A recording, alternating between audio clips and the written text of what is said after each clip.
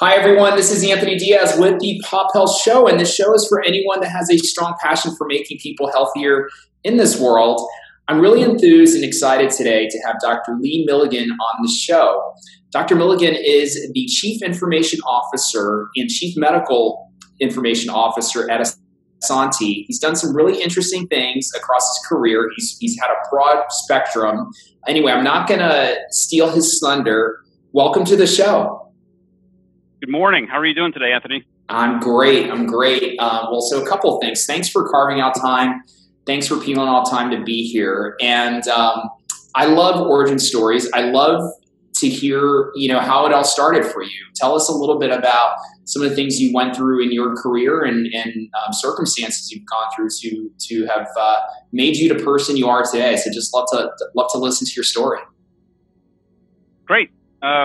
I'm actually an ER doc by training and finished training at UCLA back in 2000 and landed in Southern Oregon for what seemed like the perfect job in a beautiful location.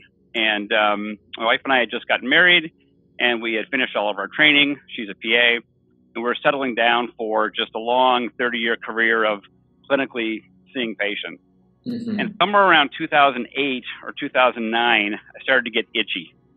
And I began to see this train wreck that was about to happen between healthcare and IT as a result of the switch to electronic records. And I have been having some discussions with my brother who works at Intermountain Healthcare about this transition, what this might look like, and how the physician's voice may get lost in the thunder. Mm. And as this process rolled along, I ended up going back to school actually at a local community college here to pursue computer science. And I was doing that for a couple of years. And in the middle of that, our system began the selection process for an electronic health record. And I began to participate in that process and really enjoyed learning about capabilities of the electronic health record and what it might look like. Eventually, I became what Epic calls a credentialed trainer, which is basically somebody who really learns the system fairly well and then turns around and teaches your compadres about how to use the system. In my case, teaching the other ER docs how to use electronic health record was a little bit like a frontline battle. And I've got a lot of scars to prove it. But I learned a lot about how adults learn and what that process needs to look like. The concept of anchoring new concepts to old concepts, just making it fun and having whatever you're teaching actually match your workflow. Mm. So I learned a lot kind of in the early days about how to get it right and how to get it wrong. I did that plenty of times. And in the midst of that, I began to learn about QA. And at one point in the process, we were sampling some various orders for the emergency department. And we realized that some of the orders either weren't there at all or were there but were incorrect. Mm-hmm. And as I asked the Epic folks back in Wisconsin, well, how do you account for that? What do we do to fix that? And the response was a little disturbing. It was, you go live, and if there's a problem, you submit a ticket. And, three or four of us were sitting there thinking about it and talking about it. We're thinking, there's just no way. We can't afford to have this level of error present on day one. And so we ultimately ended up building out a QA process to make sure that all the orders were present. Mm. And over the next 6 weeks, we implemented that and identified 400 orders that were either absent or incorrect. We subdivided those into critical versus non-critical, and then worked with the analysts to make sure that all the critical ones were fixed prior to go live. Mm-hmm. And that was kind of my first taste of QA, and I was hooked after that. A few months later, I ended up going back to Epic for their kind of new program back then called the Physician Builder Program, which essentially allows docs to train and get certified at the analyst level. So you can actually build within production. So you're building order sets and BPAs and navigators and workflow engine rules, things that allow you to make this whole experience better. And I did that for a couple of years. And that was a great experience. I learned all about change management, the change control process, and of course, underlying Epic build. That led to some additional projects, and ultimately, I ended up spending a lot of time on our analytics here, and we can talk about that at some point as well. I love it. I love it. No, so a couple of things. I really appreciate your background and kind of where you started off, and it's a really deep and wide spectrum that has led you, to your work today. And it's really interesting. You've been able to go deep on, the technical and clinical side and kind of the merging of the workflows of them, right? And in this new value-based market, obviously the workflows are changing, and it's hard to get internal teams to change. But I think at the end of the day, the net is you're touching some really interesting phenomenon in healthcare, some really cool innovations. I know you just came back from a conference last week, but can you tell us a little bit more about some of the things that really are capturing your fascination today, in healthcare, whether it's in the EHR side, whether it's data science? Just love to hear about like what's really driving your passion for healthcare. Some one or two things. I'd just love for you to tell us a little bit about them and also why you're passionate about them. Sure. So I think there's a lot of great and cool technology that is coming at us very rapidly, and we're able to implement a portion of that. But I think at the end of the day, if you're going to be effective at this intersection of healthcare and IT, you need to do two things really well. Number one, you need to deliver an exceptional customer experience. And by customer, I mean patient, doctor, nurse, PT, pharmacist, whoever's intersecting with your technology as it relates to your health system. They have to be able to navigate that in a way that is effective for them so that they can get the job done as it relates to the patient. And so that will take the form of many different technologies. Right now, we use Epic, we use Halo, we use a variety of different things to get our job done. That may or may not change over time. But we have to always have as the goal this exceptional customer experience. And the second piece will sound a little more boring, but it's incredibly important. And that is we have to be a high reliability organization. We have to put in place the redundancies and the architecture so that this stuff never fails. We can't afford to have it fail, whether it's by ransomware or whether it's by a human error or whether it's a hardware error. We cannot afford to let that happen.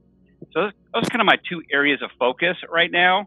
And as it relates to those two areas, the kinds of things that I think will be kind of pushing us to the next level in terms of taking care of patients include voice recognition. I really feel like voice recognition has been underutilized up till now. Essentially, it's been a documentation tool. I think the next tier, the next threshold we need to get to is where voice recognition becomes command and control.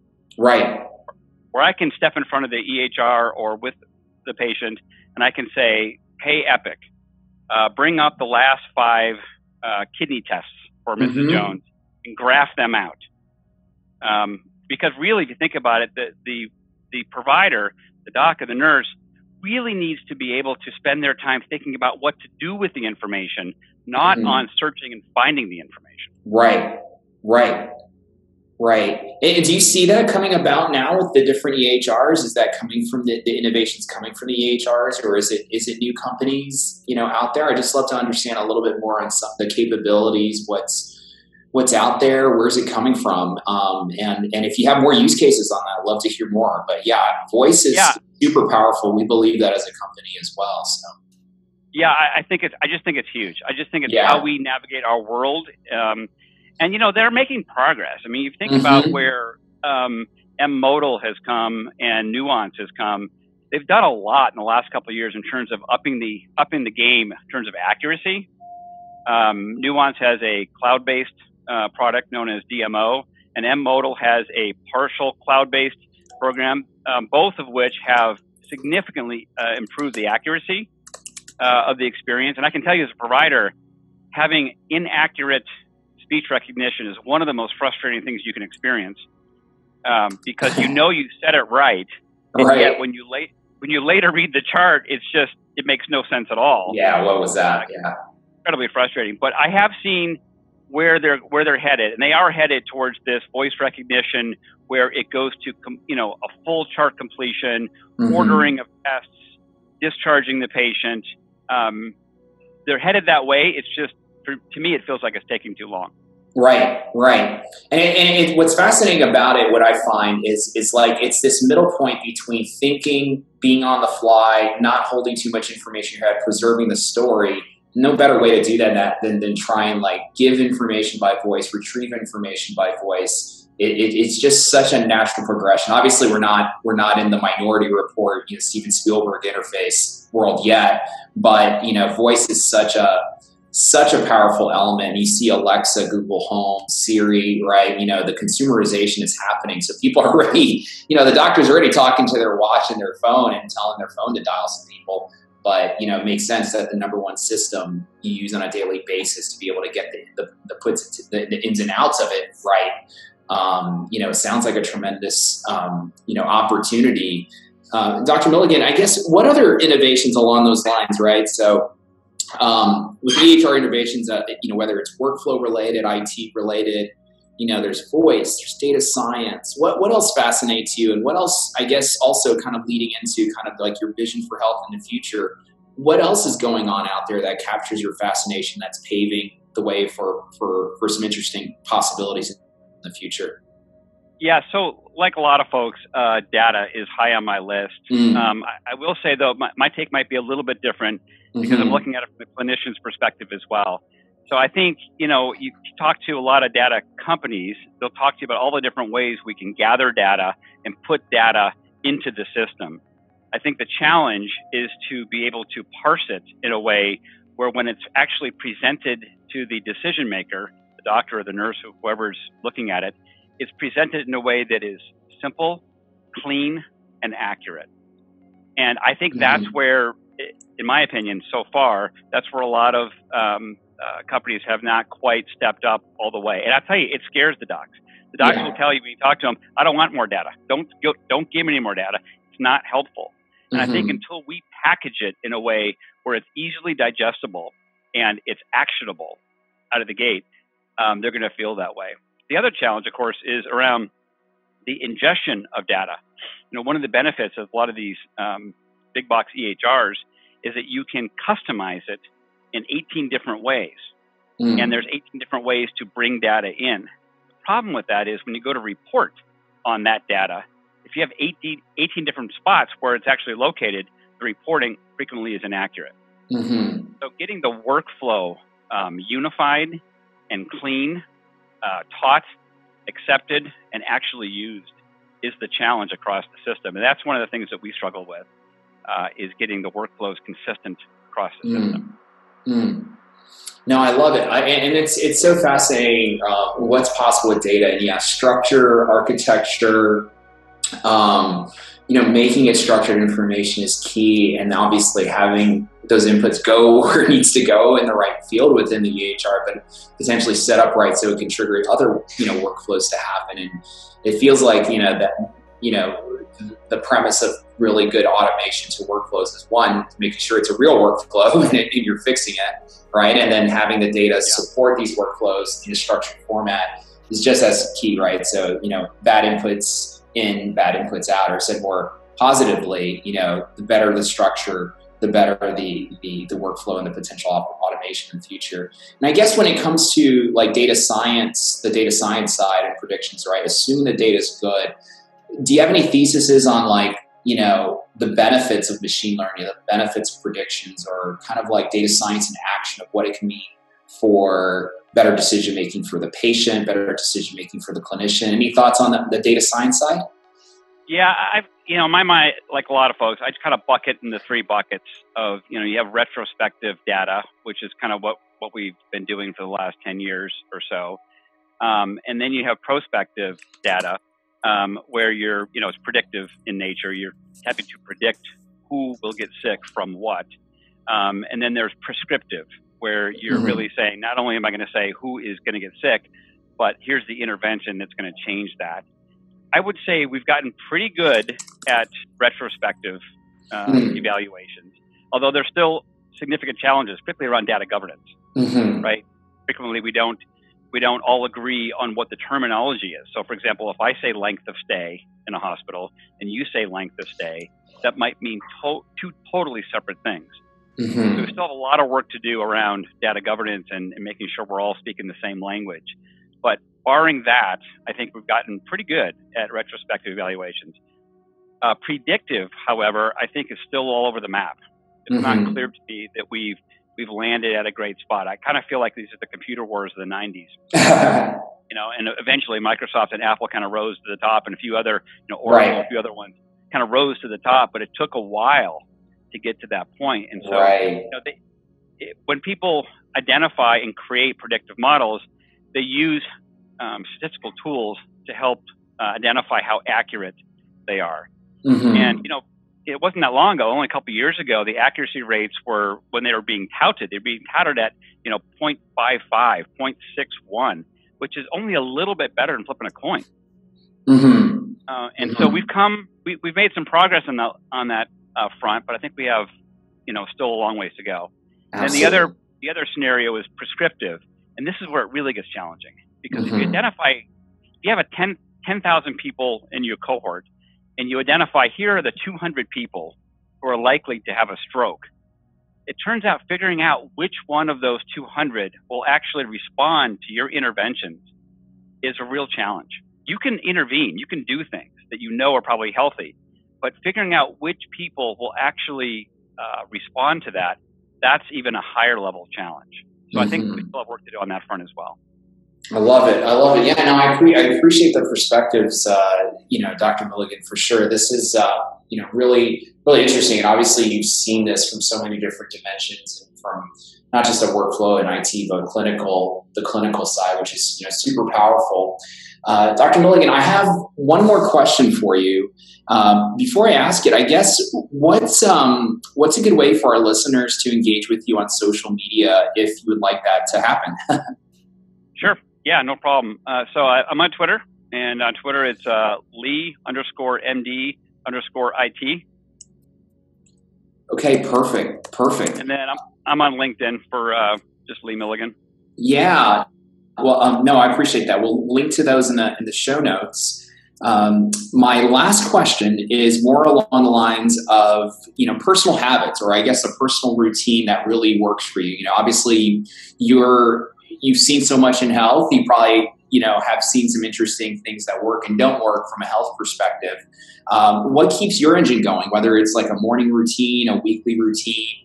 What keeps you feeling great, from a health perspective? So I'm middle age at this point, and so I actually used to run track. In college I ran track in college, and so I used to love to run. It's hard to run anymore like I used to, but I love to walk. And there's something incredibly meditative about walking. And frankly, besides the shower, it's where my best ideas arise. Right. So I love to walk, and I like to walk. Not, on a treadmill, but rather outside, try to get someplace where I'm seeing birds or whatever. So I'm getting exposed to nature. That really recharges my batteries. I just got back this weekend from the coast. My wife and I took our 4 kids up to the coast, and we spent the mornings walking along the beach.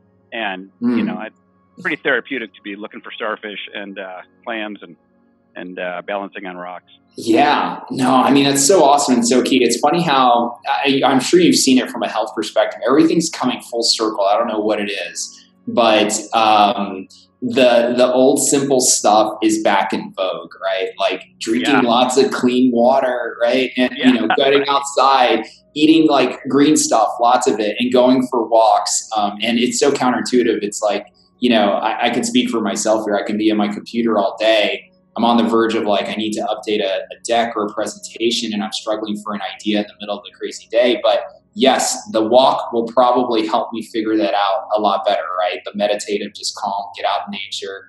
And it's funny how counterintuitively we fight the walk. But I forget, it was like an old school medical thing too, right? The walking man, right? Right. And so, but no, it's very inspiring. Actually, I think after this in a little bit, I'm going to go for a walk, and hopefully I'll get struck with a good idea. But Dr. Milligan, I just want to say we would love to have you back on the show as you work and roll out further things. I really appreciate your experience. The other thing is I really appreciate your origin story, your background, and for you sharing it with us. And so this was great to have you on the show. And to our listeners out there, again, this is the Pop Health Show. The show is for anyone with a strong passion for making other people healthier in this world. Dr. Milligan, again, thank you so much for being on the show. This was great. My pleasure. Thank you so much for having me. Happy to come back at any time. and have a good day. You too. Thank you so much. Thank you. Bye-bye. Thanks.